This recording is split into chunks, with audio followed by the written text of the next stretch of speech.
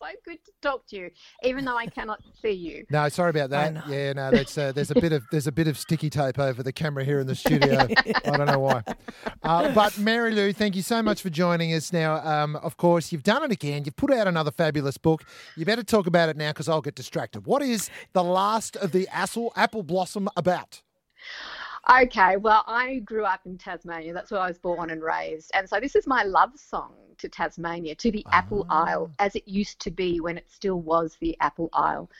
I've got to say, when this idea for this book that started on the day of the 1967 bushfires in Tasmania and went through the demise of the apple industry in the Huon Valley, it just kind of came to me and I went, what the hell is that? How on earth am I going to write that?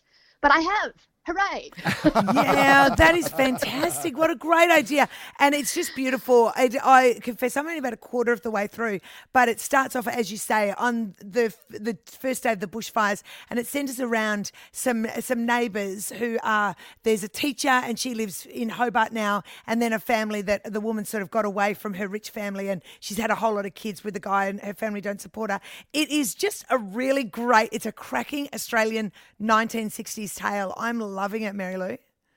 Oh, thank you so much. And it's interesting because I actually had to do a lot of research for this book. Even though I was born in the Apple Isle, I had really not spent a lot of time in orchards. Sounds like a tax-deductible holiday to me. Back in the days when we could still take them. Yeah. There was a lot of not only, going to the library and getting all this stuff out of the archives and having fabulous librarians in Hobart helping me with all of that, but going down the Huon Valley and talking to these old orchardists who had lived through such times. And they were just fantastic. The other thing that I think is amazing, Mary Lou, is that you actually, between your first book that was published, which was about you going to a 10-day silent retreat, I loved that book so much, but you wrote, this is the fourth novel that you've wrote, so you are the most dedicated writer that you have written novels that have been rejected and gone again and again and again. I admire you so much. It's not easy. I think writing is an act of faith. You spend all these years researching and writing a book. You have no idea if it's ever going to get picked up by a publisher. You have no idea if anyone's ever going to get to read it, but you do it anyway. And yeah, this is the fourth novel I have written, the first one to get picked up.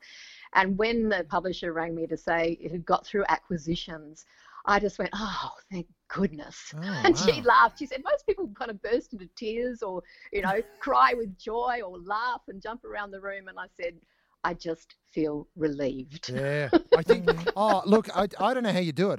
The rejection would kill me. Yeah, I don't know how you do it. Hey, look, it's time to play Mark Used to Be on Air with Mary Lou game.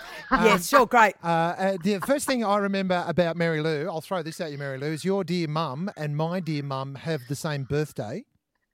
I remember that day so well, Mark. We were struggling to find anything that we had in common. That's right. We were just so different, which our bosses loved because it added that kind of frisson on air. But when we both discovered that our mothers had the same birthday, it was like, oh, thank God. There's something. There's something.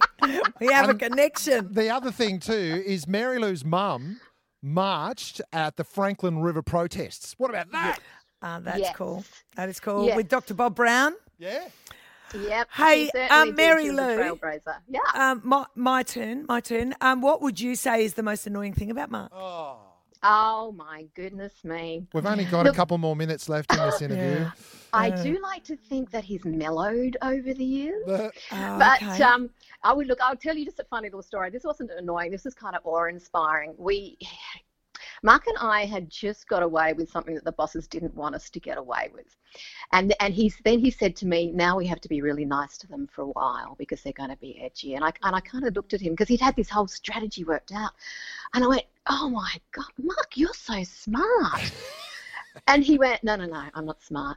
I'm cunning. Yeah. And this kind of cold chill went down my spine. And I went, yeah, Mark is cunning. Okay, well, it's time to go now. Sorry, Mary Lou. It is a great book. It's called The Last of the Apple Blossom, and you can get it in all good book retailers and online. Thank you.